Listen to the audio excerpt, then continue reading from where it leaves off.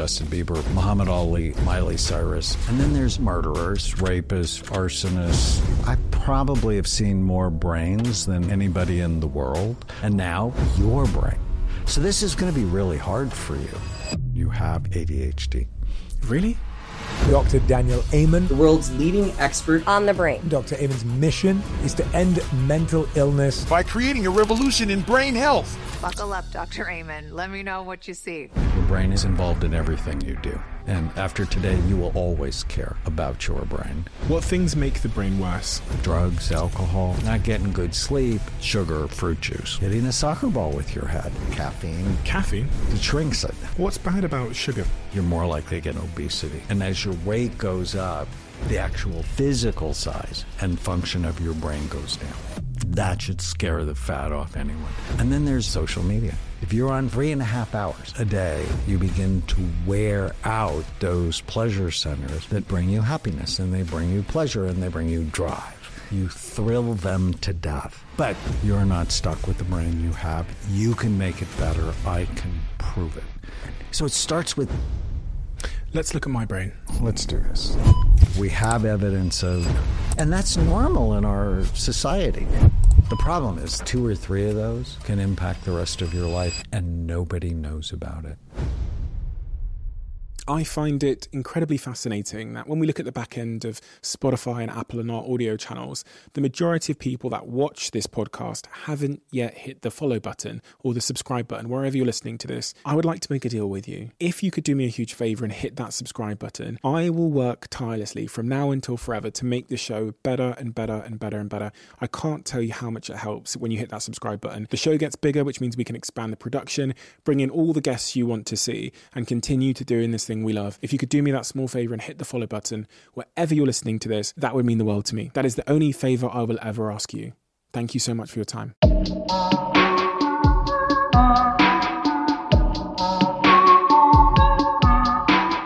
Dr. Amen, if someone's just clicked on this podcast and they're considering sticking around or maybe doing something else with their time, can you explain to me, based on what you know that we're going to be discussing and the subject matter we're going to be discussing and how important it is, the benefit to their life if they stick around?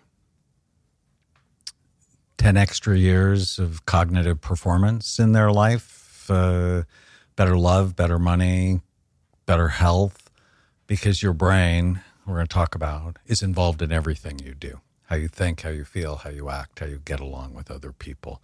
And my goal is to end, it's going to sound huge, and it is, and it's going to sound impossible, but it's not. My goal is to end mental illness by creating a revolution in brain health. I hate the term mental illness. It shames people. It's stigmatizing, and it's wrong. These things aren't mental disorders. They're brain disorders. If you get your brain healthy, well, your mind tends to follow. So you're depressed. An antidepressant is not doing one thing for getting your brain healthy. Nobody's talking to you about your diet, your level of exercise, your sleep, not living in a mold-filled home, not really allowing your kids to hit soccer balls with their head, right? Because that's not brain healthy. And if we can create this revolution in brain health, the incidence of mental health disorders will go down by half. And I guess that's part of the reveal here is you've actually scanned my brain. And you're going to tell me today the results that you have on your laptop over there in the corner of the room. So I came to your clinic in Los Angeles and they made me do a test on a computer, like it was almost like a speed test of sorts. And then they made me lie down in a big machine for about, how long was that? About 30 minutes? 15 minutes. 15 minutes? While this big machine rotated around my head and looked at my brain. That was my experience of what happened. And then I filled out some questionnaires about myself and my brain and my life generally. And from that, all that data feeds into the thing you're about to show me now. Yes. So I never will make a diagnosis from a scan. Okay. I make a diagnosis from all the information, Okay. which is why we had you fill out all that information, and I gave you a test called the Connors Continuous Performance Test, which is a 15-minute test of attention. And every time you see a letter, you hit the space bar, except when you see the letter X. When you see the letter X, you don't do anything. So it measures impulse control and inhibition, response time. And you actually did fine on the test. But there's other evidence that you might in fact have ADD or ADHD, from getting bored easily to poor handwriting, being disorganized, and so on. And obviously you're very bright, but struggled a bit in school. So with all of that information, first thing to do is look at a healthy scan. So we know what a healthy scan looks like. And we're going to show it in two different ways. We're going to look at the outside surface of your brain. So a healthy one is the image on the left. And all we should see is full, even, symmetrical activity. So the image on the top left is looking underneath the brain. So the top is the front part of the brain. The bottom is the back. The top is an area called the prefrontal cortex. Hugely important in humans, largest in humans than any other animal by far. It's 30% of the human brain, 11% of the chimpanzee brain. And then the back is the cerebellum, back bottom part of the brain. Again, very important, involved in processing speed. The bottom right of the images on the left is looking down from the top. The other two looking at the brain from the side. Color doesn't matter. It's the shape. It should be full, even, and symmetrical. The images on the right, the color matters. So it's what we call our active images. Blue is average activity. Red is the top 15%. White is the top 8%. And you see all the white. So the white is where things are really happening. It's really hot. Okay. And that's healthy. That's normal. And that's going to become very important for you. So if we look at your brain, it's a little bumpy. And so I'll ask you about toxins. Is there anything toxic in your life? What are toxins? So think alcohol, marijuana, mold, heavy metals in your body, infections. And so if it's not alcohol or drugs, then I begin to go, have you ever lived in a mold-filled environment? Maybe we Yes. should test you for that. Do you have more mercury in your body or lead in your body than you should? So, for example, I had very high mercury levels. My brain sort of looked like that when I first scanned it. It was toxic. And I had very high mercury levels. Like I never drank. I just don't like it. Never smoked, never did drugs. But my brain looked toxic. And so you then have to go hunt down, well, why? And for me, it was mercury. Decreased activity in your left prefrontal cortex. So when I think of maybe ADD-like symptoms in your life, probably coming from there, and decreased activity in your left temporal lobe. And are you right-handed? Yeah. Yeah. So that can go with the irritability. What I've seen is that can go with sort of short fuse. Mm-hmm. And your prefrontal cortex is sort of the brain's supervisor. It watches you. And your prefrontal cortex is flat, and I don't like that. And then when I heard you played soccer, or when I read you played soccer, it's very common in my soccer players. Now, how long did you play soccer for? Pretty much all of my childhood. And any concussions playing soccer? I think I had a couple of big head bangs that were significant, but not many. Nothing that took me to hospital, but I had a couple of moments where I was pulled off the pitch because there was a clash of heads. So your brain is soft about the consistency of soft butter. Your skull is really hard and has sharp bony ridges.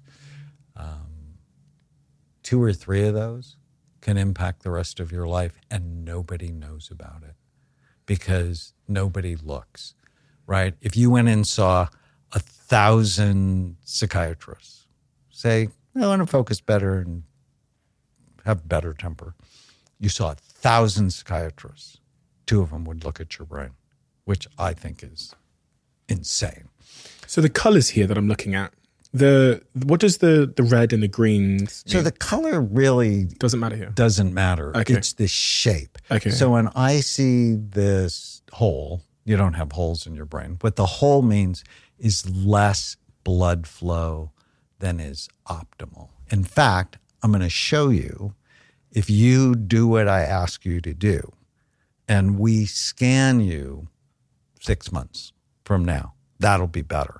I have a program that tells me if you do what I ask you to do, this is what's generally going to happen. And if you don't do what I ask you to do, well, this is what it's going to look like 5 years from now, 10 years from now.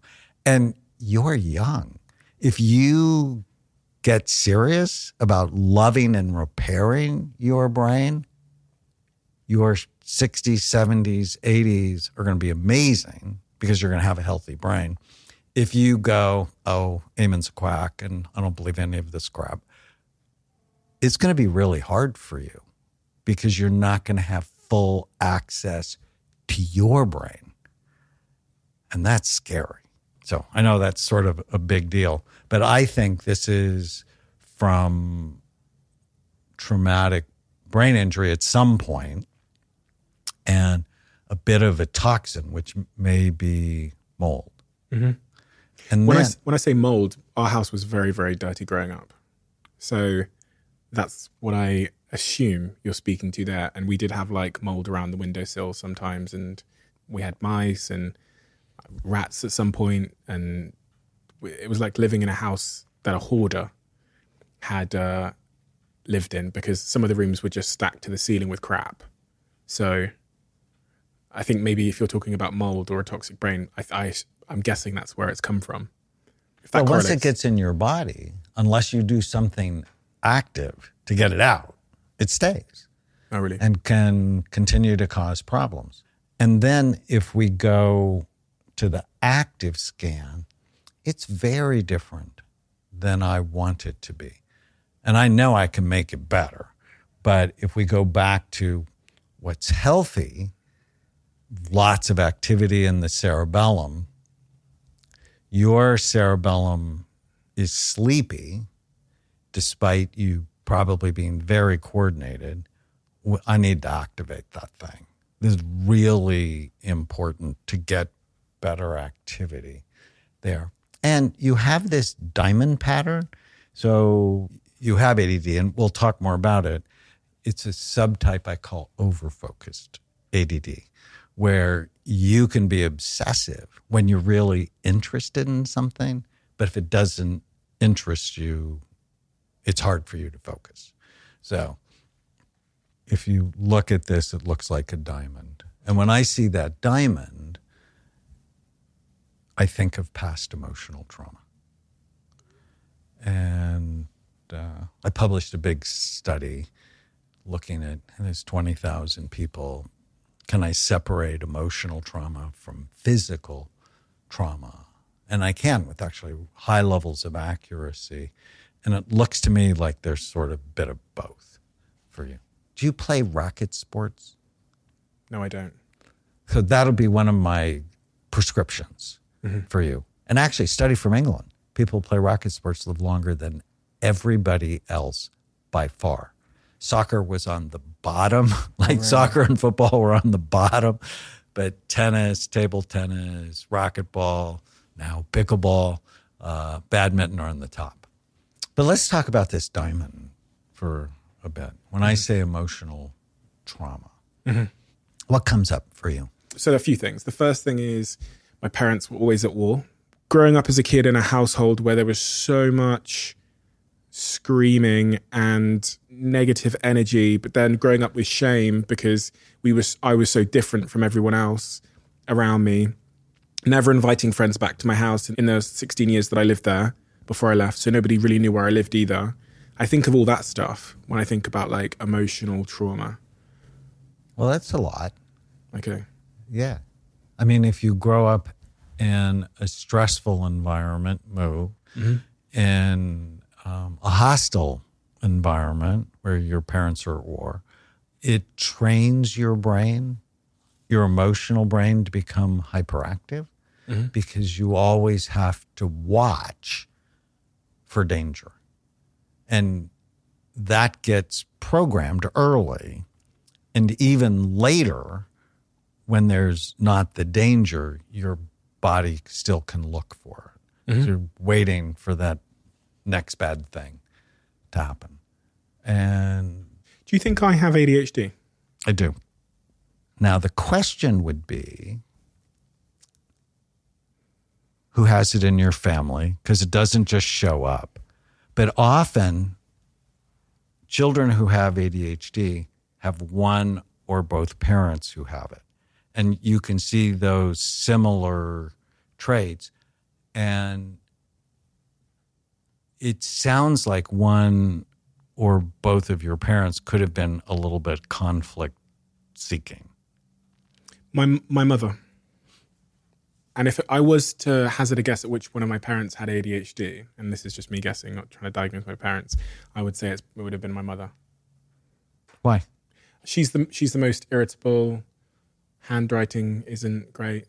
She is a little bit more sort of like scattered, I should say. She's a lot more messy. My dad's like very organized with everything. My mum's very, very, very messy, like me. The other thing I would ask is, what did teachers say about you? I went back to speak at my school to the GCSE and A-level students. I've done it twice. And I remember one of the teachers came up to me, bear in mind at this age I'm 24, 25 years old, and she said, "You were a useless student, but you were nice. You were a nice person. I was never swearing or throwing chairs, but I was useless." And I spent most of the time in the exclusion unit, which is where you go if you don't do your homework or you don't attend. I just couldn't sit in classrooms. I couldn't sit in classrooms and stay focused on what they were telling me, especially when I wasn't interested. That's been like a defining quality of my life. I'm exceptionally good at not doing things I'm not interested in. And I'm good at when I'm interested, but when I'm not interested, I could see my peers almost like will themselves to engage in things they're not interested in. I could never do that. And I've always said I'm a remarkable quitter. So you think about stopped going to school, then went to university for one day and was like, nope, never went back after that first day. So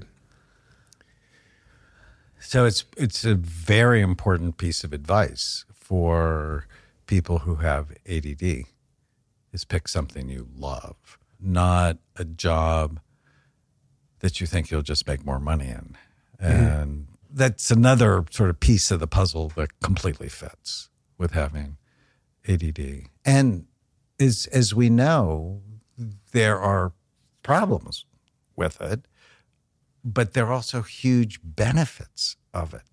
Your prefrontal cortex, when it works too hard, so I imagine if I scanned your dad, that it would be busy because he's very organized and like collecting. But there's less creativity that goes with the busy frontal lobes. When they're a little bit sleepy, you entertain all sorts of thoughts, and you're a little less rule-bound than people whose prefrontal cortex is more active. They like rules, and they like sameness, and they like predictability. And probably like some of that, because I think you inherited some of your dad. That's the top of the diamond. But you're obviously very creative. I do think of myself as being a creative entrepreneur. I know other entrepreneurs that are like really good at finance and operations and processes, whereas my skill in entrepreneurship has always been the creativity. That's why I'm a marketeer. That's where I built my my fortunes per se was in marketing and creativity. So, and I've always found other people to do the finance or the process or operation stuff for me, because that's not where I'm engaged or where I think I'm particularly good. So, well, and since a lot of CEOs listen to this podcast, a lot of CEOs have ADD of one form or another, and they thrive when they hire people who are organized. So it's very important, because we tend to like to hire people like ourselves. And it's very important to hire people who help us where we're more vulnerable. It's almost like hiring people with different brains. Yes. Literally. Yes. We talked about something a second ago. You said when you saw your brain for the first time, it changed your life. I do feel like that now. I do feel like when I almost didn't realize my brain was there. And I think a lot of people, we go through our lives just kind of, because we never see the thing, we don't appreciate the thing. So step one is that awareness. And then step two is the realization that we can do something about it. Because I grew up thinking that your brain and your body generally is just, it just is what it is. Like I can't do anything about, I tend to think I can't do anything about, I don't know, my fingernail. Probably you can, but you just see these things as static objects that are what they are. This idea that I can do something about it is the most important idea. It's the empowering idea. And that is what you're telling me is possible. I can change my brain. It's the most exciting lesson that I've learned. You're not stuck. I'm not stuck with the brain I had. You're not stuck with the brain you have. You can make it better. I can prove it. In fact, every day, what I've come to believe, you're making your brain better or you're making it worse. Let's start there. By what you're doing. What things make the brain worse? What are the common things that most of us do without thinking that make the brain worse? When my daughter Chloe was in second grade, I went to her classroom and I wrote 20 things on the board. And I went, separate them for me. Good for your brain, bad for your brain. 7-year-olds. They got 19 out of 20 right. So most people know. The only thing they got wrong was orange juice. They put it in the healthy category when, in fact, when is it rational to unwrap fruit sugar from its fiber source? Because it turns toxic in your body. So I'm not a fan of fruit juice. I'm a fan of fruit, not fruit juice.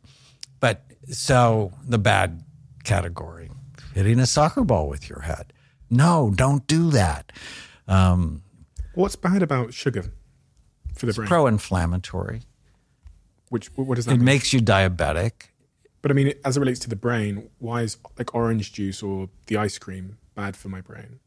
Because it's ultimately going to give you high blood sugar levels, which erode your blood vessels, and you're going to have lower blood flow to your brain.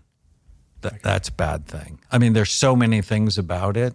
So it's addictive. It's pro-inflammatory. It makes it more likely you're going to have diabetes and obesity. So 72% of Americans are overweight, 42% are obese. I've published 3 studies on 35,000 people. As your weight goes up, the actual physical size and function of your brain goes down.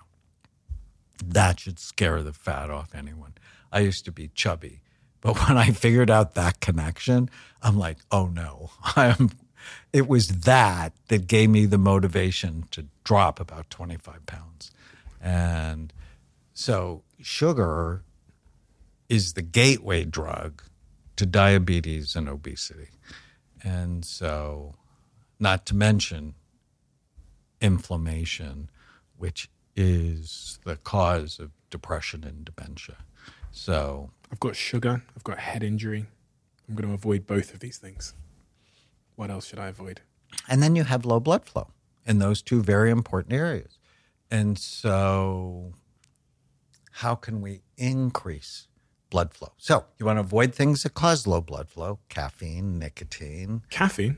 Caffeine constricts blood flow to the brain. And what does that do to my brain? Constricts blood flow. So you're going to get less blood flow. And remember, I showed you that progression with age. No, you don't want that. You want to do things that increase blood flow to your brain. So exercise. Ginkgo. It's just one of the supplements I'm going to give you. Eat foods like beets, oregano, rosemary, cinnamon. They increase blood flow. And do you think there's correlation or a link between caffeine consumption and a shrinking brain? Yes. And a shrinking brain, is that associated with things like dementia? Aging brain. I don't think there's a connection. I haven't read any research that says there's a connection between caffeine and dementia. There's a connection with sleep problems, and there's connection with sleep problems and dementia. I think if you have like 100 milligrams a day of caffeine, it's probably fine. But one venti Starbucks coffee has got 330 milligrams of caffeine. Jesus. And people just aren't thinking about the level of caffeine they're having in our society. What are the other very obvious things that are not good for my brain? Because I really want to make sure that I avoid those things. So I've got sugar, head injury. Erectile dysfunction. I mean, B is for blood flow, right? While we're on blood flow, 40% of 40-year-olds have erectile dysfunction. 70% of 70-year-olds have erectile dysfunction. What that means, if you have blood flow problems anywhere, it means they're everywhere. And so, no. And it means either you're too sedentary, you're overweight, you're smoking, or having too much caffeine, or using marijuana, because marijuana lowers blood flow to the brain. And so just in that one of the 11, it's exercise, ginkgo, and for you, not for everybody, but for you, hyperbaric oxygen. Those three things will make a big difference in blood flow. Ginkgo. What is that? It's a supplement. What does it do? Increases blood flow. To the brain? The prettiest brains I've ever seen take ginkgo. There's actually a SPEC study.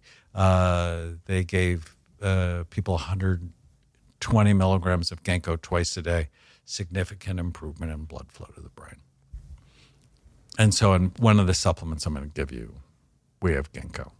I've taken it every day for the last 20 years, at least.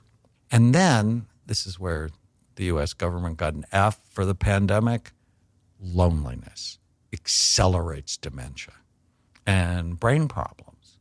And so when they isolated us, the whole significant increase in brain problems. So get connected to other people. The I in Bright Minds is inflammation. So what increases inflammation? Low omega-3 fatty acid levels. And we are deficient. 93% of the population is deficient in omega-3 fatty acids. 93%. So all of us should be either eating more fish or taking an omega-3 supplement like fish oil. Gum disease. Like, who knew? Like, I wasn't really that good at taking care of my gums until I started reading the studies. You have gum disease, you have inflammation, you're more likely to get depressed and have dementia. I'm like, oh my goodness. So I'm a flossing fool. H is head trauma. We talked about that. I did the big NFL study when the NFL was struggling with the truth on traumatic brain injury in football. 80% of our players got better. T is toxins, drugs, alcohol, but other things like mercury and what are the unobvious toxins? Because anesthesia. I was looking at my bathroom items, and I have like mouthwash and toothpaste and deodorants and aftershaves, and I was wondering to myself whether those were toxic to some degree.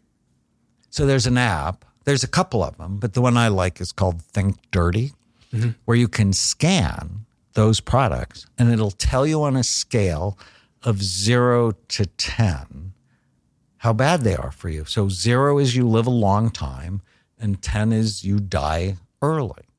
And so when I figured this out, and I was scanning everything, it cost me hundreds of dollars to replace things. And my wife, more than that, with all the makeup and stuff. But I shaved for 50 years with Barbasol. And it's a 9, which is die early.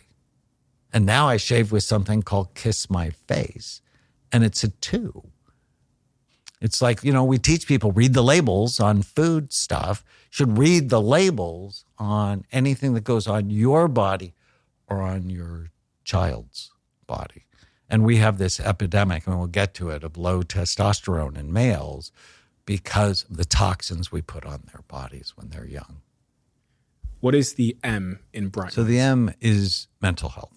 It's the quality of your thoughts, the level of your stress, and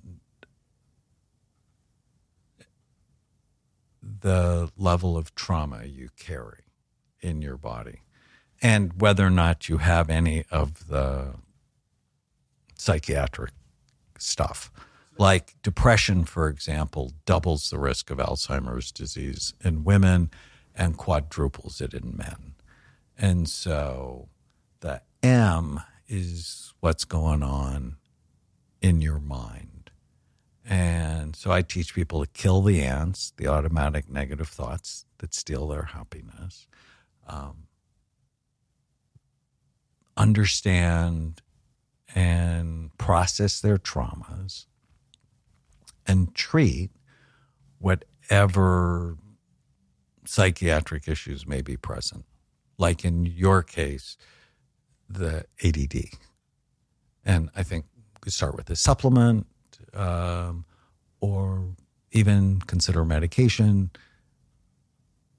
talk about the natural ways to do it, the medicine ways to do it. And for me, I'm not opposed to medicine. I'm actually really good at it. But it's never the first and the only thing I think about. I've really never taken medication in my life. Even like if I get a headache, I don't take medication. I'm not the type of person. I probably haven't taken a pill in in years. The only time I've taken medication is if I have a severe infection of sorts. So there was this one time where my foot was going green and I'd stood on some glass, whatever, and it was really getting out of control. I'm talking like a 2-inch purple thing growing on my foot. And I thought, okay, instead of getting my leg cut off, I'll take this medication the doctor's given me. Otherwise, I just do not take it. So I will rather go through severe pain than take medication because I believe that my body can fix things. So when I think about taking ADD medication or ADHD medication, I don't really know the difference. I go, well, if I'm messy or if my handwriting's bad or whatever it might be, then that's just who I am. And that's okay. I can get better at it. I can be more organized. But why do I want to take medication? Well, I'm not gonna be the one to sell you on medication. But what I would say is, so a lot of times people ask me the side effects of medication. Mm-hmm. And for stimulants, for ADD, it could be it decreases your appetite or can negatively affect your sleep.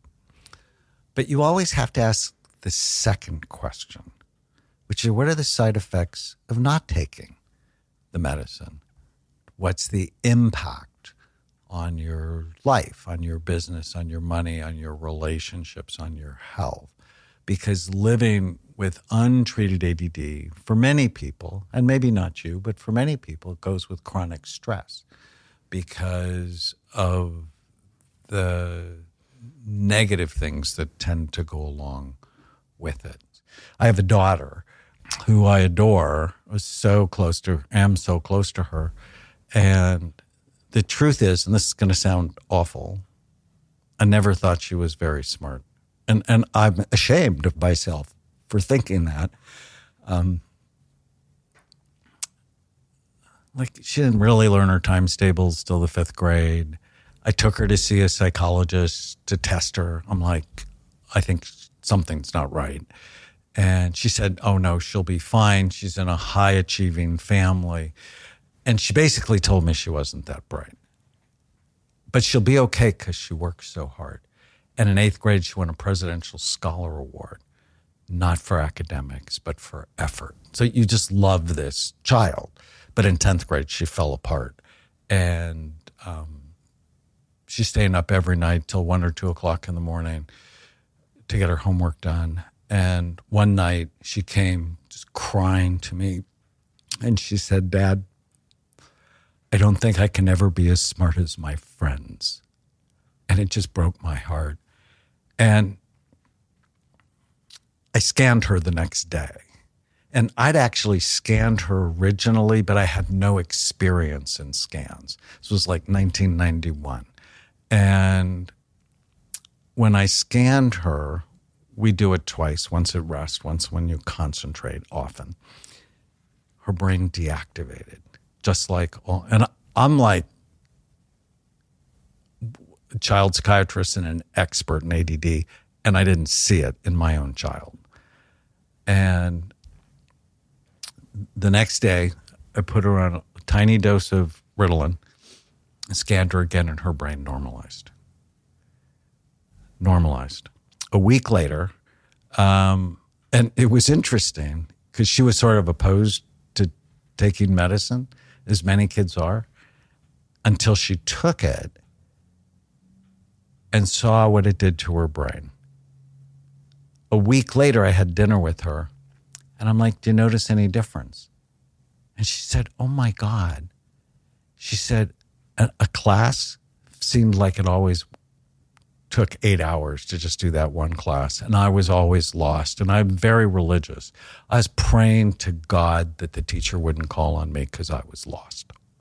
She said, now that same class goes by in about 20 minutes and my hand's up because I track what's going on. And that child who had always gotten B's and C's, but with great effort, her first report card was straight A's. The next 10 years, straight A's. She actually got into the University of Edinburgh's veterinarian school, one of the best vet schools in the world, where they clone Dolly the sheep. And if I wouldn't have figured that out, she would have been condemned to a lifetime of mediocrity. Hating herself, working so hard to get a mediocre result. Optimizing your brain. And medicine's never the first thing I think about, but it's one of the things I think about because I just want to use all the tools in my toolbox to optimize your brain, because if I optimize your brain, I optimize your life. For you, you're clearly not broken. But are you optimized? Do you have full access to your own brain?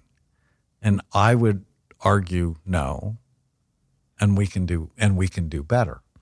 But we can do it in steps. And ultimately, I see my job is giving people options and then telling them the pros and cons of each option and then letting them choose, right? I mean, that's what good doctors should do. It's called informed consent.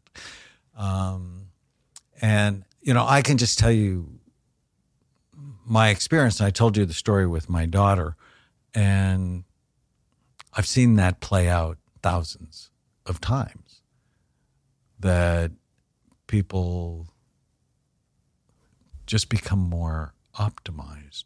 And it's not necessarily the medicine, but that medicine, when it's for the right brain, right, the wrong brain, it makes people worse. And if you read my book, Healing ADD, I talk about the ring of fire ADD. So ADD and ADHD are different terms for the same thing. 1980, the American Psychiatric Association's DSM, Diagnostic and Statistical Manual of Mental Disorders, I hate that, but it's what we have, was attention deficit disorder, ADD, with or without hyperactivity.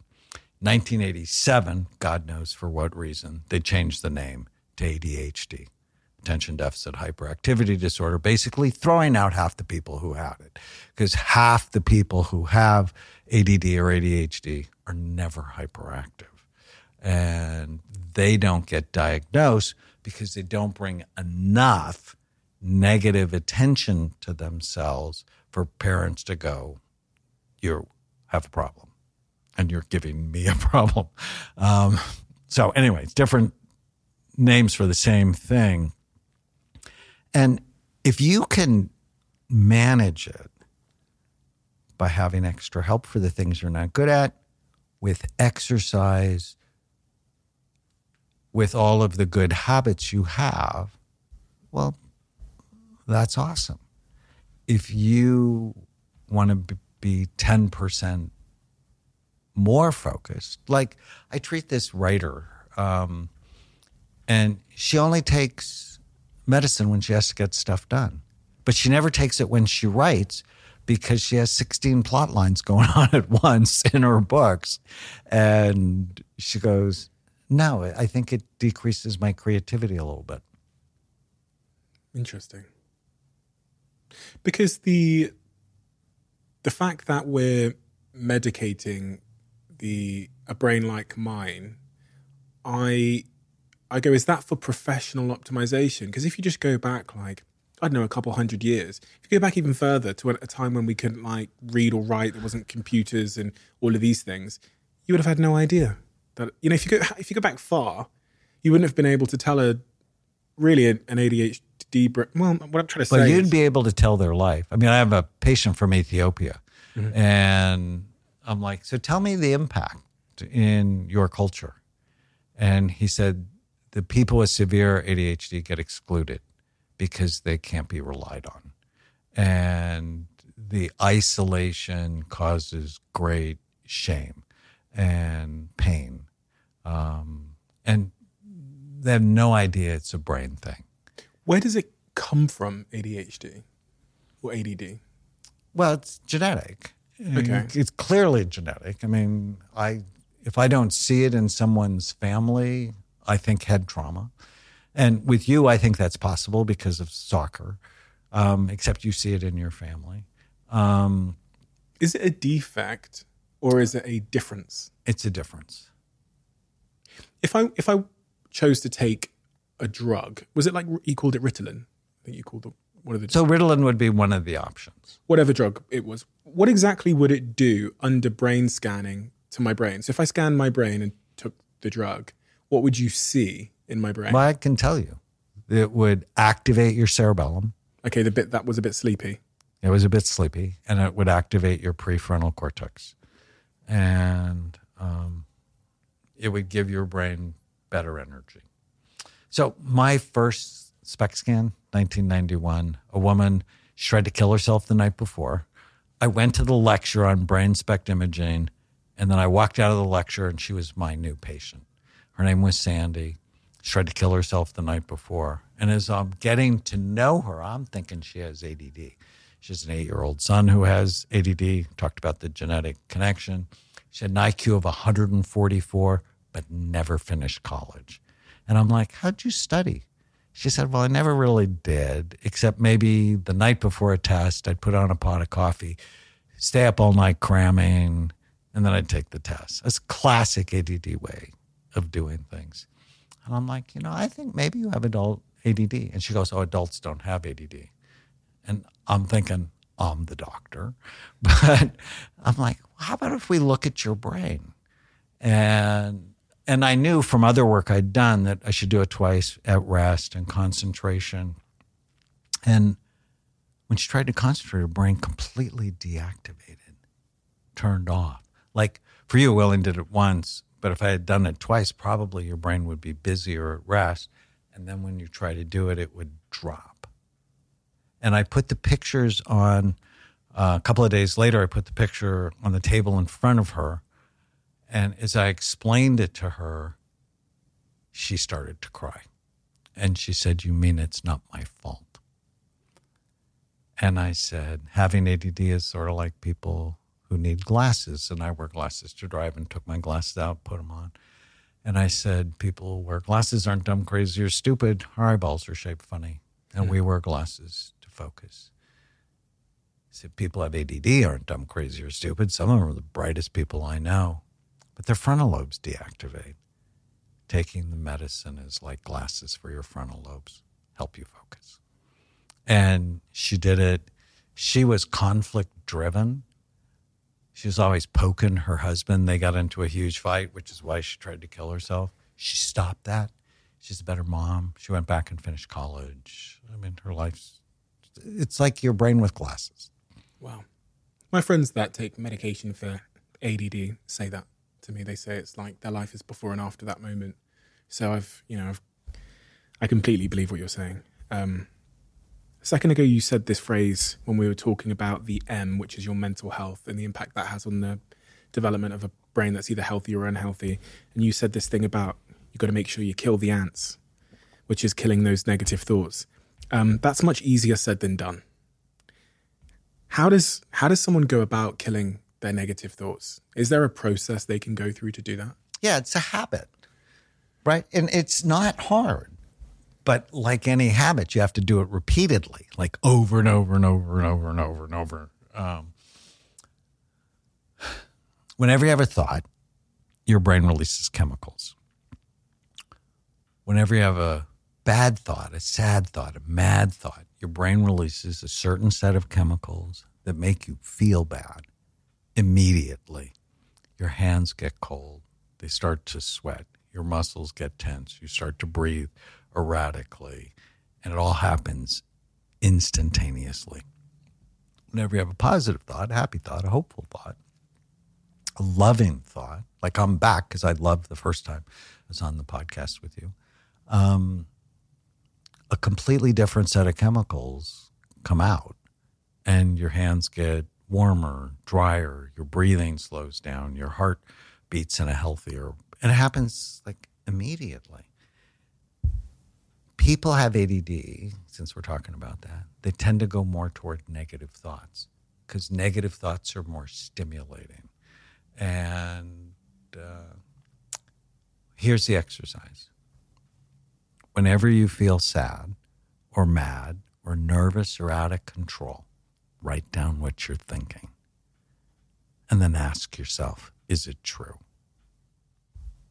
Is it absolutely true? This is a process I learned from my friend Byron Katie. How do I feel when I have this thought? How do I act when I have this thought? And what's the outcome of the thought? So, is it true? Is it absolutely true?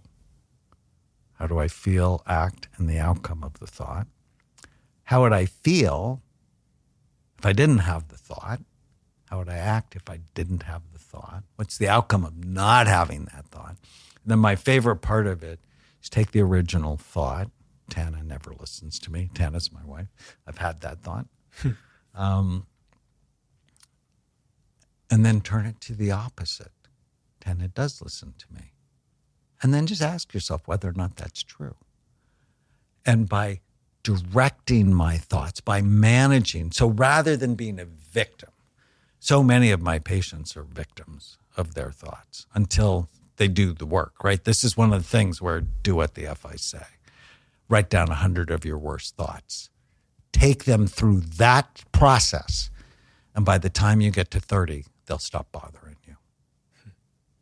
So if I'm a repetitive negative thinker or a repetitive positive thinker, does that alone change the shape of my brain? Yes.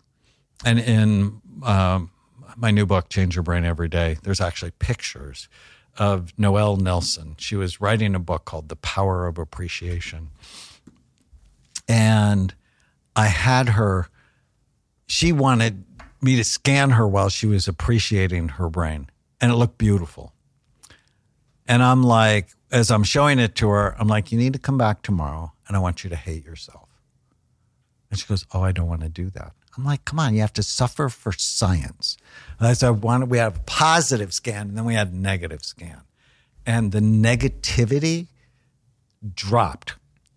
her left temporal lobe, her left frontal lobe, and her cerebellum. It's so interesting. I mean, similar to what your scan looks like, but hers was way worse. I mean, it's this healthy brain and then a deactivated brain. And that explained to me athletic slumps. It's like, why do people get in athletic slumps? Because negativity turns off their cerebellum and they become just a little less coordinated. Interesting. And I'm not a fan of positive thinking.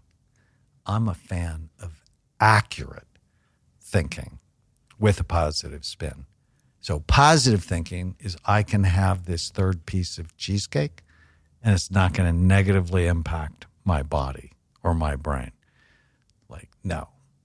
The don't worry, be happy people die the earliest of accidents and preventable illnesses.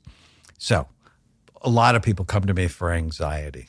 And I'm like, so on a scale of 0 to 100, how much is it? And they're like, 50. I said, okay, our goal is not 0. Our goal's 15. I want you to have enough anxiety, you do the right things. Somewhat linked to that is a word you used as well, which is stress. When we're talking about the M in Bright Minds, how to have healthy brains, what role does stress play on our brains? Stress, especially chronic unremitting stress. So if we think of the stress you had growing up, where there was a lot of fighting, it raises a hormone called cortisol. Cortisol begins to shrink activity in the hippocampus, one of the major memory and learning centers in the brain. So one could at least argue or postulate your struggle in school was because your emotional brain was busy because you were worried about things at home. It makes it more likely you get infections. It makes it more likely that you have learning problems. And trauma. Trauma was the other word you used, which I thought it was worth diving into. The impact that trauma has on our brains. And does trauma show up when you scan someone's brain? Can you see it? Yeah, so trauma shows up as that diamond pattern, which is why I asked you about it. It's your emotional brain. Anterior cingulate at the top, it's the brain's gear shifter. Thalamus, often involved in mood. Basal ganglia, amygdala, involved in anxiety. So we often see worry, anxiety, and sadness, and it shows up as that diamond pattern. That after people do EMDR, a specific psychological treatment for trauma, calms it down. And I say psychological treatment, I'm like, yeah, but it has biological effects. It's a very interesting treatment. So I get you to, like, first thing, write down 10 big traumas in your life. And we'll go after the worst one first and have you bring it up. And there's a whole process to it. But have your eyes go back and forth while you bring it up. And it's so interesting the connections your brain will make to it. But as you process it, you find you're actually less bothered by it. And it's masterful for single incident traumas like being robbed or being in a car accident. For chronic trauma, it takes longer, but it's so helpful. When I met my wife 18 years ago, her ACE score, adverse childhood experiences, on a scale of 0 to 10, how many bad things happened to you, was an 8. And I was so taken with this woman. And one of my first gifts to her was 10 sessions of EMDR. One, I wanted to see if she would, like, wrestle with her traumas. She went for 2 years. And I'm absolutely convinced that's one of the reasons she and I rarely fuss with each other, because we don't trigger each other. And when you talk about trauma, it's not these big T traumas that some people sometimes talk of, which is, you know, when I was young, I was fondled by my uncle, for example. It can also be an isolated incident that happened when you were an adult. Absolutely. It can be anything that attacks your sense of safety, either physical or emotional. Getting fired is traumatic for a lot of people. Not performing in an important situation can be traumatic. And that changes the activity within your brain? Well, it depends on how strong it is. If it was really strong. If it's really strong. Then the activity centers of your brain would change. And there's one thing we haven't talked about yet called brain reserve, which is how healthy was the brain that you brought into trauma. Because you can take two soldiers, put them in the same tank, and expose them to the same blast, the same angles, everything's the same. One walks away unharmed, the other one's permanently disabled. Why? It's the brain they brought into the trauma. And so if your mother used drugs while she was pregnant with you, she decreased your reserve. If your mom and dad fought a lot or they separated when she was pregnant with you, that decreased your reserve. If she gave you bad food, if she neglected you, if there was chronic stress, that's decreasing your reserve. So all of us have a certain level of reserve when we go into that trauma. And some people get post-traumatic growth that they're actually better after the trauma. You know, they make the trauma and make something meaningful out of it. And other people have post-traumatic stress where it really causes them to suffer. So I love the idea of brain reserve because I'm like always thinking of boosting mine. Yeah, because then also when something traumatic happens, I'm in a better place, right? So, right. Like if you kill the ants, if your ant population is low. My automatic negative thoughts. Right. Yeah. So if you're masterful, if you have an anteater running around in your head, cleaning up the negative thoughts that all of us have, when you go into that trauma, well, you're just better able to deal with it than if you have an undisciplined mind that's infested. And there's nowhere in school that people teach you to kill the ants. We have a foundation called the Change Your Brain Foundation. And I love it so much. We're dedicated to research, education, service. But last year, we produced this new course called Brain Thrive by 5. So it's for preschoolers, kindergarten, grade 1, where we teach kids to love and care for their brain. It's like 30 modules. They're 6 to 7 minutes long. And 6 of them are on learning to kill the ants. And little kids just love that. You don't have to believe every stupid thing you think. And I don't know if you know, but Jerry Seinfeld once said, the brain is a sneaky organ. We all have weird, crazy, stupid, sexual, violent thoughts that nobody should ever hear. And just because you have a bad thought doesn't even mean you believe the thought, right? It's not the thoughts you have that make you suffer. It's the thoughts you attach to that make you suffer. I get all sorts of crazy thoughts, and I'm like, my brain is so creative, but I don't believe most of them.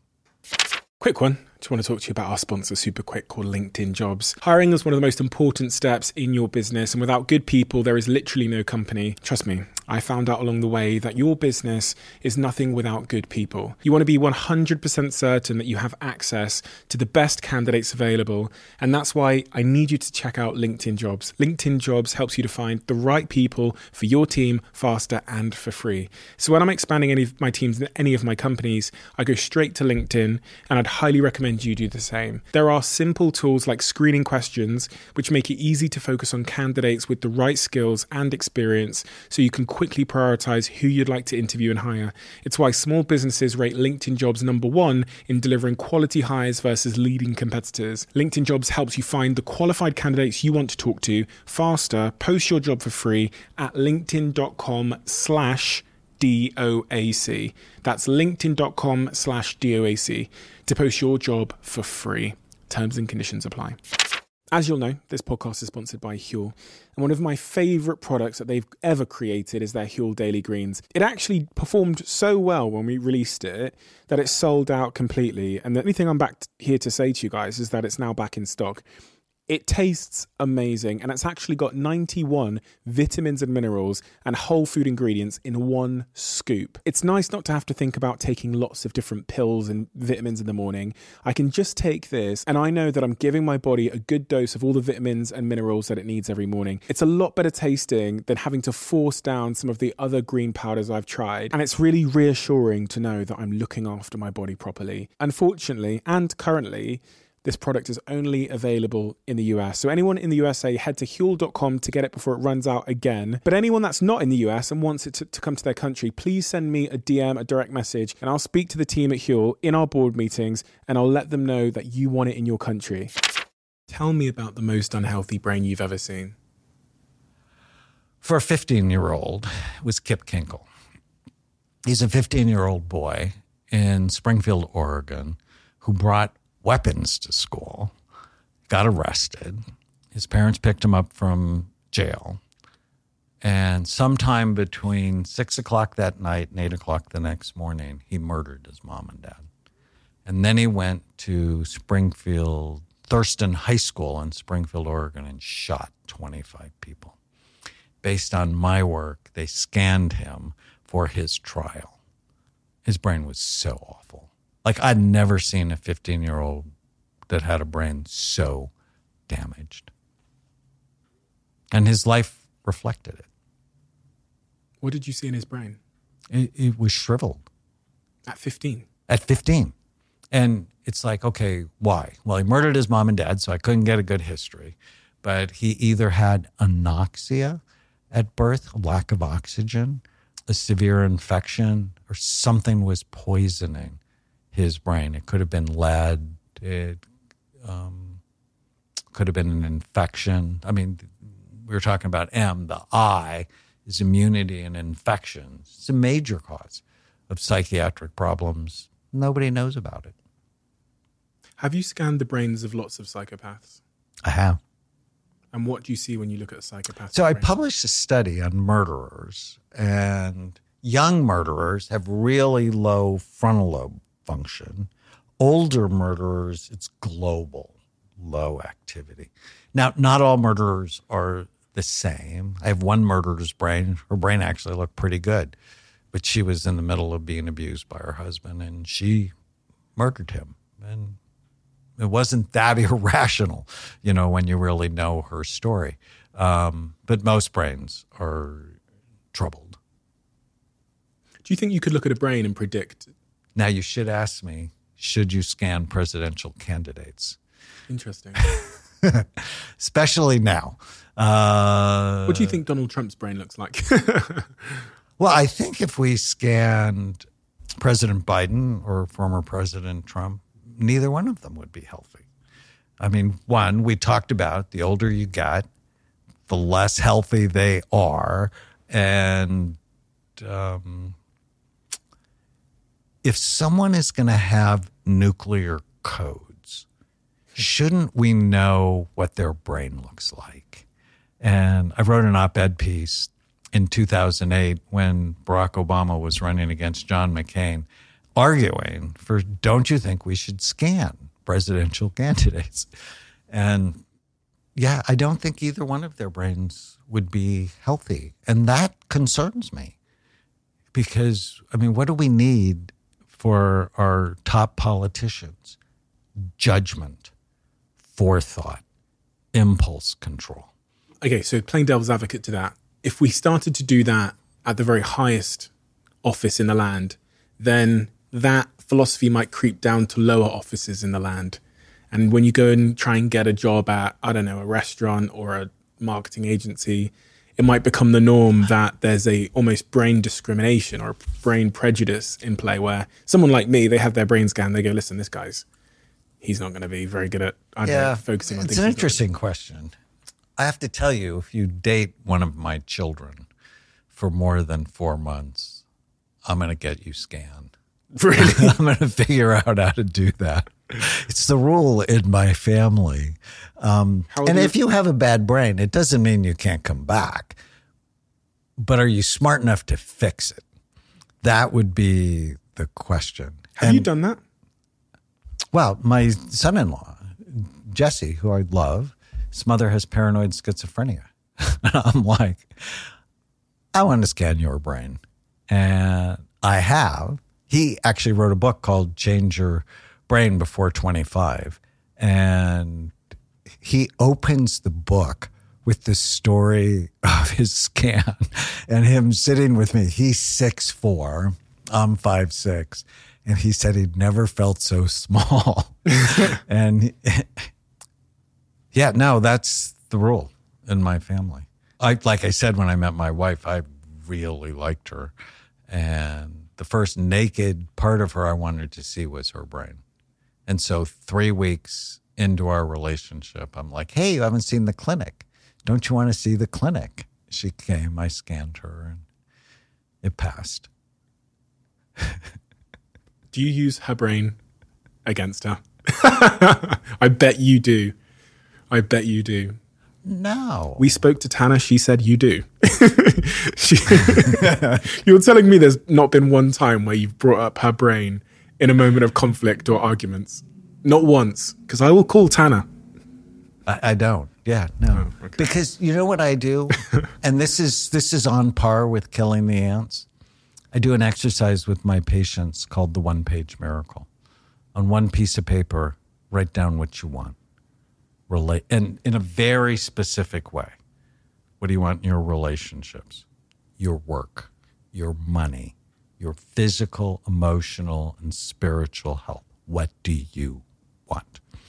And with her, because she's on the top of my list, I want a kind, caring, loving, supportive, passionate relationship. I always want that.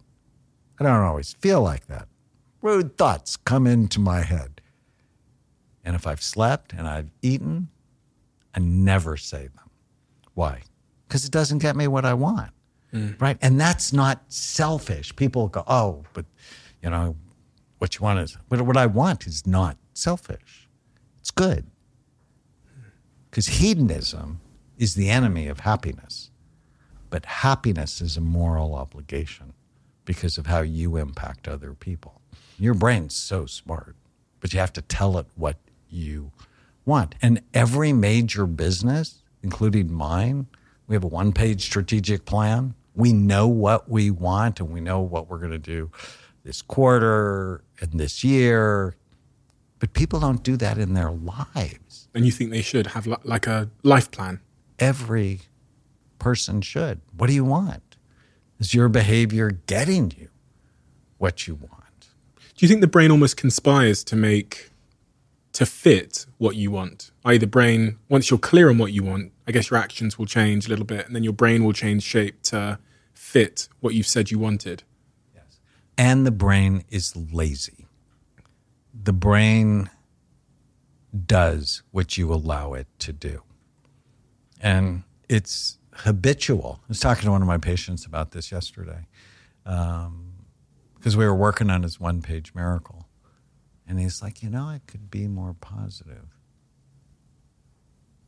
And I go, it's a habit to be negative or to be positive. Which highways are you building in your brain? Positive highways or negative highways? Accurate highways or distorted highways? You build that. And if you watch the news, they'll become more distorted. Because Really?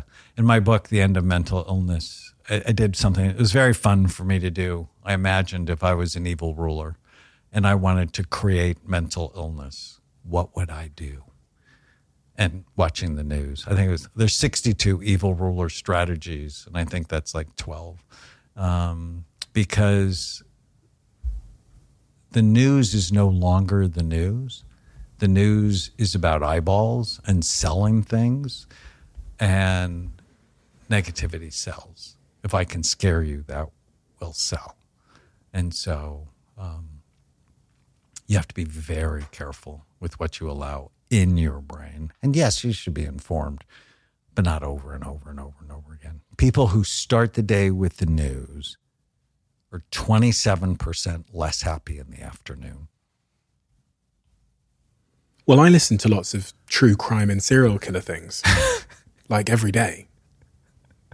Are you telling me? It's so funny. I have this show on Instagram called Scan My Brain. I take influential people and scan them. And I did Meghan Trainor, the musician. I love her music. And she goes, I can't sleep. And every night before bed, she's listening to true crime. And I'm like, stop that. Do you think it matters? Because I listen to true crime before bed. I have this exercise that I recommend to all my patients. I've done it for 10 years. What went well when I go to bed? I start at the beginning of the day and just go hour by hour looking for what went right about my day. I think that's sets your dreams up to be more positive. I do both, and then I just see which one works better for you. Every day, win or learn. What is the I in Bright Minds? Immunity and infections. So, do you know your vitamin D level? No, but I do take the only supplement that I take frequently. I'd say there's two: is vitamin D and omega-3. But because I'm black as well. You need more vitamin D. Yeah. So people have darker skin and going from Africa where there's a lot of sun to the UK where there's no sun dramatically increase the risk of mental health problems. Yeah. Because of vitamin D deficiencies. Do you know what? I think there's a certain member of my family who I won't name who went from Africa. They've got two Nigerian parents, went from Africa to the UK, and I saw their mental health deteriorate quite significantly to the point that we believe this person might have bipolar now. And I part of me suspects, once I learned about vitamin D deficiency in people that have darker skin, this person has very, very, very, very black skin, that it might be associated with that change. Being in a new country that has no sunlight for 30 years when you're, black. You bet. Yeah. And it's part of, so if you see mental health as brain health, then that becomes a critical intervention. If you're not paying attention to brain health, then you're like, well, what antipsychotic or what mood stabilizer can I give them? And I very well may use an antipsychotic or a mood stabilizer, but if I get your brain healthy, you might not need it or you'll need half the dose. So, and then infections, I mean, we're just coming out of a pandemic and COVID changes your brain in a bad way. It causes like a inflammatory bomb to go off in your brain. I was on the Kardashian show last year because I scanned Kendall. Kendall came to see me. And obviously I was on the show, so it was public knowledge. And it was post-COVID, and her emotional brain just was on fire. And that's what we saw with COVID. And long COVID, emotional brain is hot, but then the cortex begins to get low in activity. It's a bad combination. Why? What does that mean? It's like chronic damage. And what does that mean in terms of behavior? What's the implications for behavior? So the hot limbic brain, tense anxiety that she hadn't had. If you start damaging your cortex and all of a sudden you're sad, you're impulsive, you're irritable, you can get dark thoughts, sometimes even suicidal thoughts. And people who got COVID significantly increase in dementia. Someone who's listening to this right now that is depressed, clinically depressed, or just feels, depressive symptoms, where do you start? Let's go to the extreme end. Someone that can't get themselves out of bed. I sat here with Jada Pinkett, and she told me that she was clinically depressed, and if she just got to 4 p.m. every day, to her that was a victory. There are lots of people out there that are in that situation right now. Where do you start with those people? What advice do you give them? Because I'm sure you see a lot of them in your practice. It starts with awareness. Yeah. That maybe this is not me, maybe it's my brain. Mm-hmm. And then it starts with loving your brain and then investigating your brain. Because depression is like chest pain. So if somebody like had chest pain, you're like, well, where would you start? Well, you start with an evaluation. You wouldn't start with drugs. I mean, that would be like ludicrous. You would like go, well, why do you have chest pain? Why are you depressed? You know, how's your thyroid, right? The person that can't get off the couch, they could be hypothyroid. Or one of my friends got depressed. She had anemia. She had pernicious anemia because it was a B12 deficiency. I wouldn't assume, oh, you're depressed, take this medicine. Depression is what it is. It's not why it is. And if you don't know why it is, how do you effectively treat something? Like so many people come to me and they go, I have an autoimmune disorder. It's like, well, why do you have an autoimmune disorder? Why is your body so mad at you? It's attacking itself. And so... Because my body's broken. But why is your body broken? Right? And I hate the term broken, right? It's a series like The Broken Brain. And it's like, no, it's not optimized. Let's optimize it. Right? I never want my patients to think of them as mental, and I never want them to think of themselves as broken. You're awesome. So how can I help you be maybe 10% more awesome? People feel like their brain is against them, is working against them when they're feeling depression or those chronic cycles of negative thinking. Why is my brain attacking me? Why is it against me? So part of it is it's not healthy and part of it's undisciplined. And I got to do a lecture last year for the coaching staff of the Miami Heat. It was so much fun for me. And I'm really thinking a lot about elite performance. And I think it's just such a better model. It's like, let me help you be your best rather than let me fix you. And I think someone like you, I mean, it's like, you're already awesome. How can I make you more awesome? How can I give you more access to your own brain? And it's easier to sell that than, let me give you a diagnosis of a mental illness and then let me give you a medicine you have to take for the rest of your life. This is the wrong model that psychiatry is currently operating with. Really good for the pharmaceutical industry, really bad for our society. 25% of the American population is on psychiatric drugs. That's just horrifying. Is Ritalin a psychiatric drug? It is. And I'm not opposed to psychiatric drugs. To be really clear, I'm actually really good with them. It's never the first and only thing I think about. What is the N in Bright Minds? Neurohormone. If your hormones that affect your brain, which are all of them, are not optimal, you're not optimal. And the DNS? Like if you're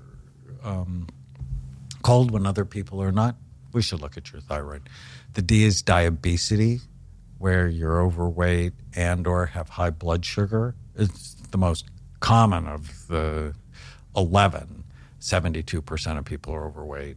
And as your weight goes up, you have 7 of the 11 risk factors. It lowers blood flow to the brain. It prematurely ages the brain. It increases inflammation. It stores toxins. It's a bad thing. And then the S is sleep. I've got obsessed with my sleep recently. I have my Whoop on pretty much all the time. And they're a sponsor of this podcast, I probably should say. But I'm also like an equity shareholder in the company. But it's become one of my biggest obsessions in my life is waking up in the morning and looking at how I slept. How much deep sleep, restorative sleep I've had, my heart rate variability, all that stuff. I'm obsessed with it. What does sleep do to my brain? I guess you said earlier that it kind of cleans it and refreshes it. Well, we didn't even know that until, this was 10 or 12 years ago, where researchers saw that the fluid system in your brain, it's called the glymphatic system, doesn't open up when you're awake, But when you're asleep, it opens up and then sort of cleans things, washes things. And so for those people like me, who I thought I was special because I could get by on 4 hours of sleep at night, I'm sort of running around with a toxic brain or a dirty brain. And so... What are those toxins? So what is it cleaning? Have you heard of beta amyloid, which is a cluster of proteins that increases your risk of Alzheimer's disease? So they build up during the day, the system cleans it. But if you're not getting good sleep, you have more of a toxic buildup of those kinds of clumping proteins that are problematic for you. Interesting. Is there anything else people need to know about sleep in the brain? Because I think everybody knows sleep is important. A lot of people struggle with sleep. Sleep apnea triples the risk of Alzheimer's disease. One of the big lessons imaging has taught me that I can actually see the pattern for sleep apnea on a scan, and it looks like early Alzheimer's disease. Bilateral, parietal, top back part of your brain decreases. What is sleep apnea? Snore loudly, stop breathing at night, chronically tired the next day. So when you sleep, you're breathing. You have many apneic episodes where you stop breathing. And if you're sleeping alone, you actually might not know it because no one's being woken up by your snoring. And even people who've been diagnosed with it don't treat it because they don't want to wear the mask at night. And I'm like, no, you have to treat it. Otherwise, the worst thing you can do for your brain is starve it of oxygen. That's the worst thing you can do for your brain. So breath work then must be quite good for the brain. Breath work is good for the brain. One of my tiny habits, I have many of them for brain health, is the 15-second breath, 8 seconds in, hold it for a second and a half, 4 seconds out, hold it for a second and a half.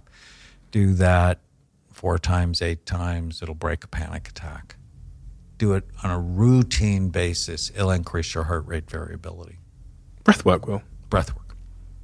Heart rate variability is this metric that I think much of society have suddenly become quite obsessed with, including me. Me and my friends literally have a heart rate variability contest every morning where we screenshot our heart rate variability and drop it into the chat. And some of my friends are trying to increase theirs. One of my friends called Ash, I mentioned him earlier on. His has been quite low, so he's kind of been trying to get it up. I guess we're going to have to ask 2 questions here, which is, what is heart rate variability? And the second question is, how do I improve it, in your view? So again, you can't change what you don't measure.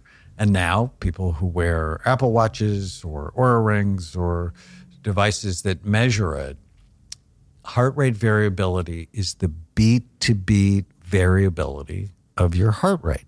And people go, oh, well, my heart rate should beat the same. Well, no. Actually, the more variable it is, bum, bum, bum, bum, bum, bum, bum, rather than bum, bum, bum, bum, bum, bum. I first heard about heart rate variability with babies. That when a baby is being born, they actually put a scalp monitor on it and they look at the heart rate variability of the baby. And if it's very variable, it's bouncing all over the place, well, it's a sign of heart health. When it flattens and becomes even, like it's just 70, they go get the baby because that means the baby is in trouble. Doesn't make any sense, does it? It's like counterintuitive. It's a little bit counterintuitive, but if your heart rate variability is low, you have a higher risk of anxiety, depression, and heart disease, dying early. I mean, there's this huge connection between your brain health and your heart health. And so meditation increases heart rate variability, breath work increases heart rate variability, exercise can increase heart rate variability, good sleep and good sleep hygiene can increase it, ants decrease heart rate variability. I stopped drinking alcohol for this very reason. People don't know this, but I've probably mentioned it twice now on air, but I quit drinking alcohol about a month and a half ago, I think. And part of the reason is when I wore my Whoop and then I had, 1 glass of wine or 2 glasses or 3 glasses of wine the day before, when I woke up the next day, my heart rate variability was like flashing red. It was 30, 40. Typically, on a great day, my heart rate variability is 150, 140, which is strong. Really strong. I know this because I compete with my friends. But on a day where I had a glass of alcohol, it'd be flashing red and it would be 40. Also, if I was sick, it would be 40. Also, if I had a really stressful, unslept day the day before, it would also be 40. And the fact that alcohol was causing my heart to respond the same as a awfully stressful, unslept day or COVID, I thought, fuck that. And so that's part of the reason I quit drinking alcohol. And now that you have brain envy, you're going to have a healthier brain if you keep it away. Because alcohol lies to us. Alcohol lies to us. Alcohol causes damage in the brain. Really? Even a little bit of alcohol causes damage in the brain. It disrupts something called white matter. So gray matter, nerve cell bodies, white matter, nerve cell tracts. So white matter is the highways in your brain that transmit information and impulses. And even a little bit of alcohol has been shown to disrupt the white matter in your brain. I don't want anything messing with the highways in my brain. But I love that you measured it, you made the connection, and then you stopped it. It's a sign of intelligent life because you love yourself. Mm-hmm. Alcohol. Because there's a lot of people that are sat on the fence right now with alcohol. They probably don't have a really bad relationship with it. They're probably not alcoholics. But they kind of they have it because society is constructed in such a way that on a Friday evening when the waiter comes over and puts down the wine list, you just go, oh, okay, whatever. That's who I was. I was just on the fence. My friend, one of my best friends, was an alcoholic. So I understand why he quit, because he had this really dysfunctional relationship with it that would ruin his life.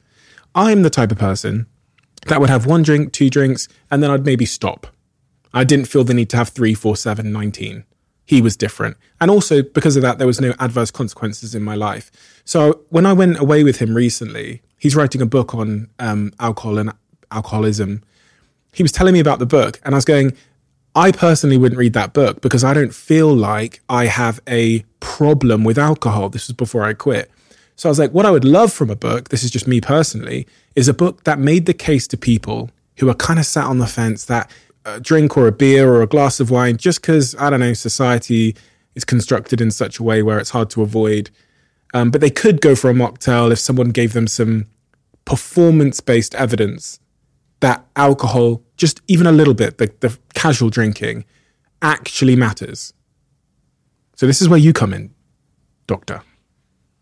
One of my biggest Instagram posts was I told you so.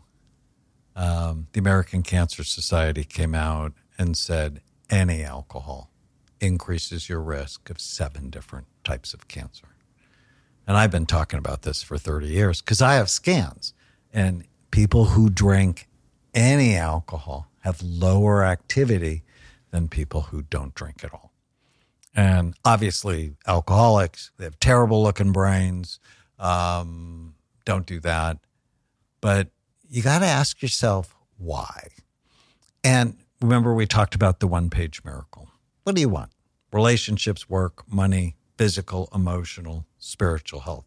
So where does alcohol come in to that? Oh, well, it helps me relaxed. Well, the 15-second breath will help you relax, but there are no side effects to it. That will increase your heart rate variability. Alcohol will decrease heart rate variability and brain function. And if it decreases brain function, it decreases decision making.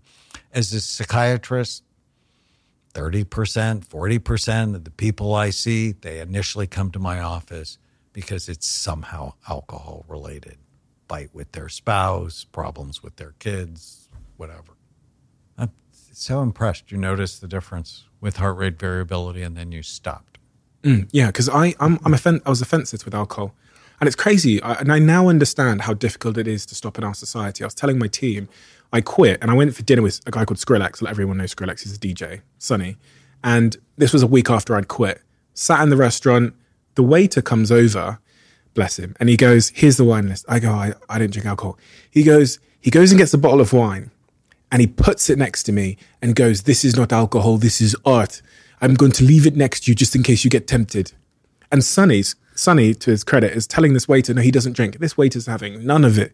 And in that moment, I understood how difficult it is to quit in the society that we've built, where every social interaction apparently needs to be fueled by alcohol. And if you say no, you're either weird or someone will try and change your mind or persuade you otherwise. It's just this culture we have. The evil ruler society. That's an evil ruler strategy. The food pushers, the drug pushers, the alcohol pushers. For me, I look at people like that and it's like, so why do you want me to drink when I don't want to? What's going on with you? Yeah. And it usually shuts them down. But why? Interesting question. When you go to a restaurant, the first thing they do is put bread on the table and ask you if you want alcohol, because both of them drop your frontal lobes. Both of them make it more likely you're going to order more and spend more money at the restaurant. So the bread is an investment on their part because bread gives you a sugar spike, a blood sugar spike, which then pushes serotonin in your brain and makes you happy.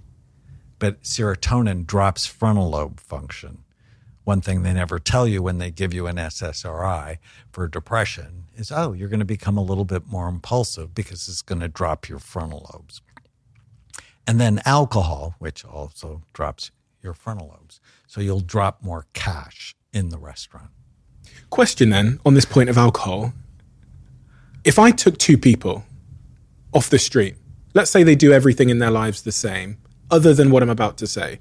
I gave one of them a casual drink for the next decade. Just maybe 2 drinks a week, 3 drinks a week for the next decade. And the other person was completely sober for the next decade. When you looked at their brain in 10 years' time, if they were doing everything the same, would you see a difference? Yes. The person who is drinking 2 or 3 times a week will have less blood flow in their brain. And will that have changed the shape of their brain? Yes. It'll be a little bit more shriveled. And then that means their behavior is going to change as well. They'll have a little bit less impulse control. And when you look at the brain of a little bit less impulse control when you're doing hard things like marriage. Not a good thing. Or raising children or managing a business. It's like you don't want a little bit worse decision. Sex and libido. A lot of people are struggling with their sex lives, getting an erection, getting aroused, men and women. The brain and sex. I imagine you have people come to you and go, listen, me and my wife, me and my partner, me and my husband, we've stopped having sex. I've lost my libido. When you hear that and you offer people advice on libido and sex, what do your they brain right, your sex life gets better. In large part, it's about blood flow. And if you're having erectile dysfunction or low libido, you got to go, well, why?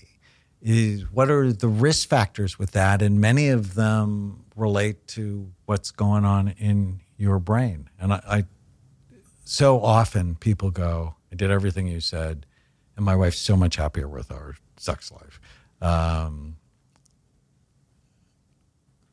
You have to check your hormones. I think that's very important. You have to deal with whatever sexual trauma might be there. The biggest sex organ in the body is your brain. If there's no forethought, there's no foreplay. And so it's about the decisions that you make. What else do I need to know about sex? If I'm trying to get my partner in the mood and I'm trying to make them aroused, it depends on their brain. Okay, right. So if your partner has a very busy frontal lobe, that part called the anterior cingulate gyrus, you can't go, come on, let's have sex. Because you've met people with the automatic no, that no matter what you say, they're going to say the opposite of it, or they're going to fuss with it. I mean, it's like, it's a nice day today. Oh, no, it was nicer yesterday. I mean, even simple things. So you're going to want to have sex? No. I was at this lecture once, and somebody came up to me at a break and said, "You've helped me so much." I thought my wife just didn't love me. And what I realized is that part of her brain was just working too hard. So now I ask everything in the opposite. It's like, oh, like if I wanted to go to the store, she'd never want to go with me. And I'd go. So now what I do is I go, I'm going to go to the store. You probably don't want to come. What do you mean I don't want to come? Of course I want to come. He said, but it doesn't sound right to say, well, you probably don't want to have sex. Oh, I go, okay, I know her brain, do this. And I gave him natural things to boost serotonin. So I said, take her out for a pasta dinner. So I'm not a fan of pasta generally, except for these people. Take her out for a pasta dinner because pasta increases serotonin. Then take her for a walk around the lake because exercise increases serotonin. Then give her a piece of dark chocolate. Not too many, because if you get her too many, she'll have no need for you. But dark chocolate has PEA in it, phenylethylamines, that alerts your brain that something fun is about to happen. And then put on a little baby powder, because baby powder, it's been shown scientifically, is a natural aphrodisiac for women. Because what do women unconsciously associate to baby powder? Babies. And unconsciously they want one. And then rub her back and don't ask for anything directly. And from about day 4 to about day 18 of her menstrual cycle, you're likely to get lucky. Why from day 4 to day 18? Because she's the last week of a woman's menstrual cycle, especially people who have this brain type, tend to be more irritable. Is that before their period? So it's before the period. Okay, so the week before their period is when she's going to be... 2 weeks before their period is generally the best time. Do men and women have different brains? Significantly? Wildly so. Wildly so different. This whole thing about you can't put your gender on your medical forms is just insanely stupid. Because gender matters. Like estrogen and testosterone, they matter when it comes to brain function. I published a study on 46,000 scans looking at the differences between male and female brains, and they're wild. Women have much better frontal lobes function, but much better blood flow to the front part of their brain. Which makes them good leaders. If you think of impulse control and collaboration and communication. And the one statistic that just hammers this home is who goes to jail? Men. 14 times more than women. But women get depressed twice as much as men because their limbic or emotional brain is much busier than the male brain. And that's why in every human society, women are primary caretakers for children. Women have a bigger nesting instinct. So I told you we moved recently, and moving is much harder on women in general than it is in men because they feel like they lose their nest and they have to redo their nest. And I was an Army psychiatrist for 7 years, and I used to always tell the guys, I'm like, when you move, you stay home and help her put the house together because she's going to be way happier for you. On that impulse control bit, I remember reading the statistics that men suffer with gambling addictions and betting addictions significantly more than women. Drug addictions, alcohol, ADD, 5 times more than women. But women get help because they're not afraid to ask for help. Where for men, it's often a macho thing. It's like, there's nothing the matter with me, which is why women attempt suicide 3 to 4 times more than males, but males kill themselves 3 to 4 times more than women do because men use more violent means. And men aren't communicating, I'm in trouble. Saunas and exercise on the brain. Good for the brain? So I'm a huge fan of saunas because the studies, mostly from Northern Europe, people who take the most saunas have the lowest incidence of Alzheimer's disease. And I told you about my mercury. Detoxing is really important. And you can detox in a lot of different ways, but sauna is one of the most effective ways. Exercise is, you want to stay young, walk like you're late. If you're 80 and you can walk 3 miles an hour, you have a 90% chance of living till you're 90. If you can only walk a mile an hour, you have a 90% chance you're not going to live until you're 90. So exercise boosts blood flow. It increases brain-derived neurotrophic factor.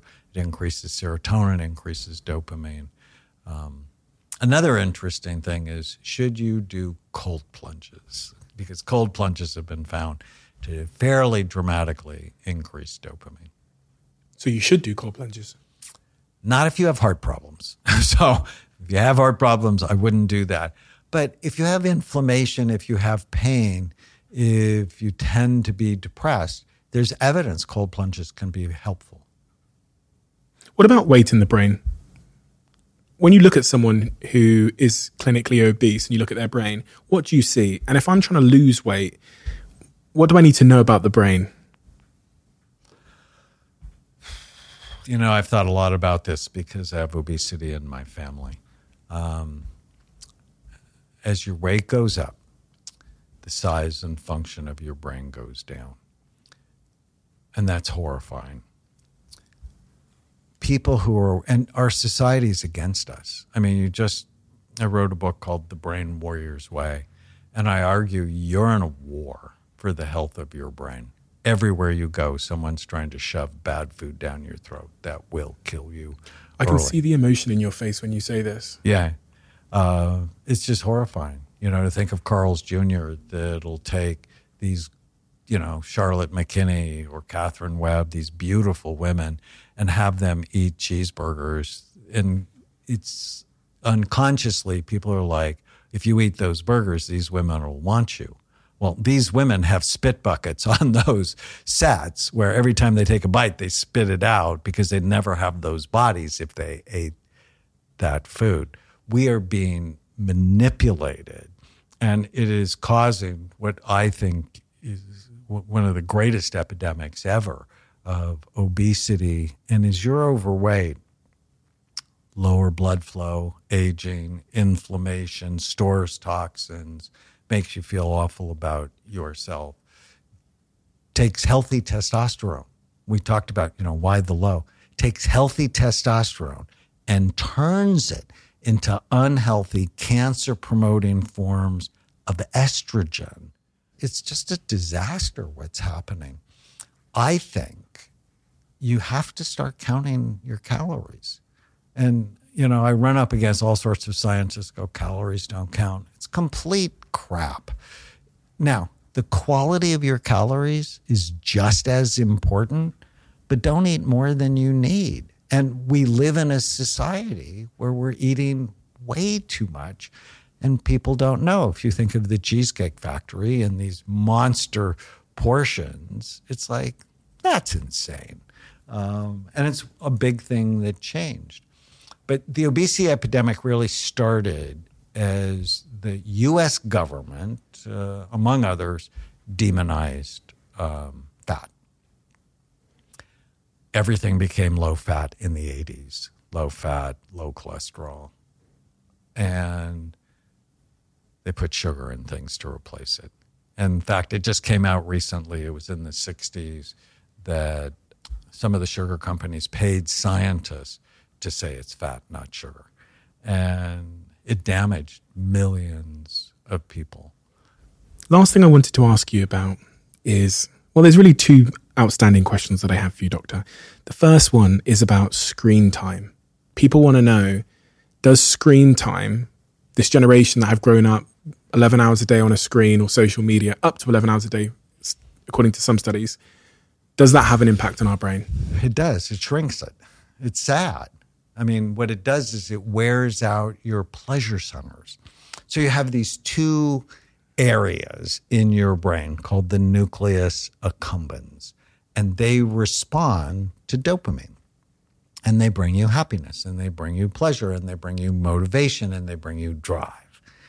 And when you're hitting them, like every buzz on your phone, every notification, every time you scroll and you like something, you just got a little hit of dopamine. Well, the more you do it, pretty soon you thrill them to death. You begin to wear out those pleasure centers. And let's just take fame, for example. I've been blessed to see Justin Bieber and Miley Cyrus and a whole bunch of really fascinating, cool people who've been really depressed. It's like, how can you be depressed? You're Justin Bieber. Or how can you believe you're not enough, right? Because their pleasure centers get worn out by being noticed over and over and over again. Well, when you allow that in your brain, the screen time, 3.5 hours. If you're on for 3.5 hours a day, you have an increased risk of anxiety, depression, addiction, obesity, ADHD.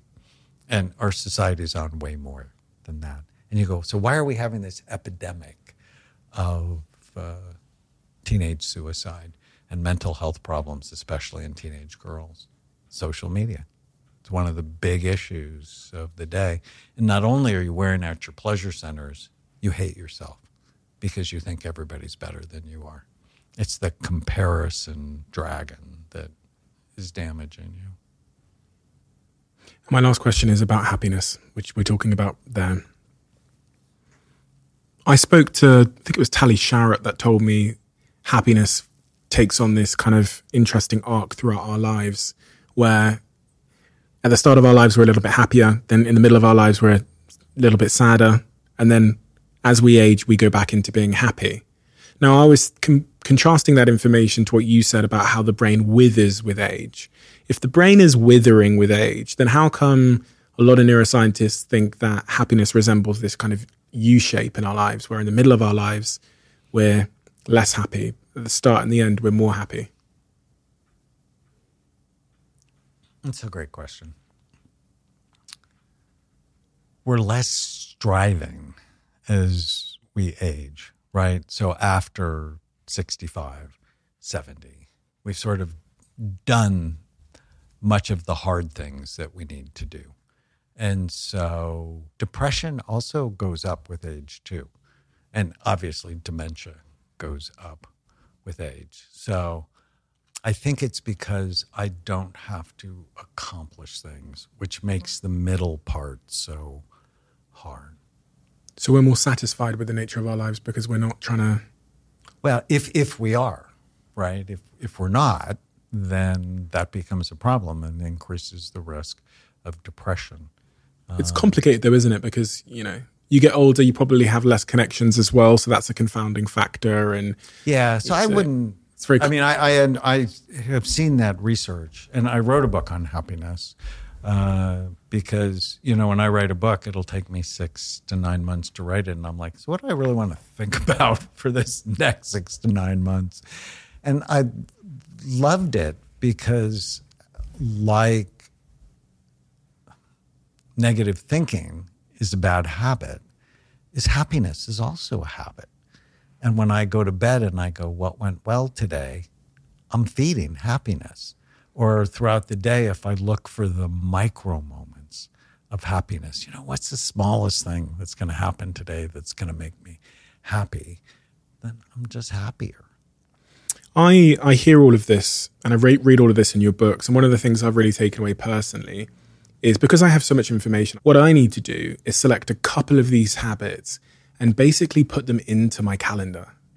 Like you talked about the breath work and you talked about the gratitude exercise at night and those kinds of things. What I need to do is get a couple of them and just insert them into my calendar. Because, you know, if they're not scheduled, they probably won't happen in a life as busy as mine. So as well as making small sort of changes to the, you know, maybe dietary things or water or whatever it might be, drinking a little bit less caffeine. I've already quit alcohol, make sure I focus on my sleep. Some of these I want to make routines in my life. So that's what I'm going to do. That's what I'm going to take away from this. We have a closing tradition on this podcast where the last guest leaves a question for the next guest, not knowing who they're going to be leaving it for. And the question that's been left for you is quite perfect. I think. What have you changed your mind about in the last decade? Well, the first thing that comes to my mind is this idea that I got from Dennis Prager, which is happiness is a moral obligation. I never thought of it that way. I grew up Roman Catholic. That idea was nowhere in my family. It was nowhere in the Catholic school I went to. And I'm grateful for my education. And I'm grateful for my faith. But it was about should and shaming rather than elevation. And the fact that happiness is a moral obligation. There's this video that Dennis Prager produced that I just love called Why Be Happy? And I never thought that how I feel influences everybody around me. That if I'm unhappy, that's not just about me. That's about everybody I come in contact with. So working on myself is the most loving thing I can do for other people. Daniel G. Amen. Thank you so much. Thank you for an amazing conversation. And also thank you for taking the time to look at my brain. And you're totally right. Now that I have the awareness that that brain even exists, having seen it, it's almost like I feel like it's like a Pablo, my dog. I now feel a responsibility to take care of it. And I think that coupled with everything that you've imparted on me about the fact that I can do something about it, for me, is life-changing. And, you know, I could have sat here all day and read tens of thousands of comments that I saw online about the work that you're doing to help people live happier, healthier lives. And the consequence that has for generations, I think, is maybe the most special thing of all. Because if you can tilt someone's brain in a better direction, you're not just tilting their brain in a better direction, you're tilting generations to come of brains in a better direction. And that alone will tilt society in a better direction. And that's exactly the work that you're doing. So I know we talked about your father last time round. You know, oftentimes we don't get the praise from our parents that I guess we always longed for. But I really hope you understand how proud everyone is of you. All the patients that you've invested time and love and energy in, all the people that listen to this show that were tilted in a better direction because of you, and me as well. My life's been tilted in a better direction because of you. So thank you. Thank you so much. What a joy.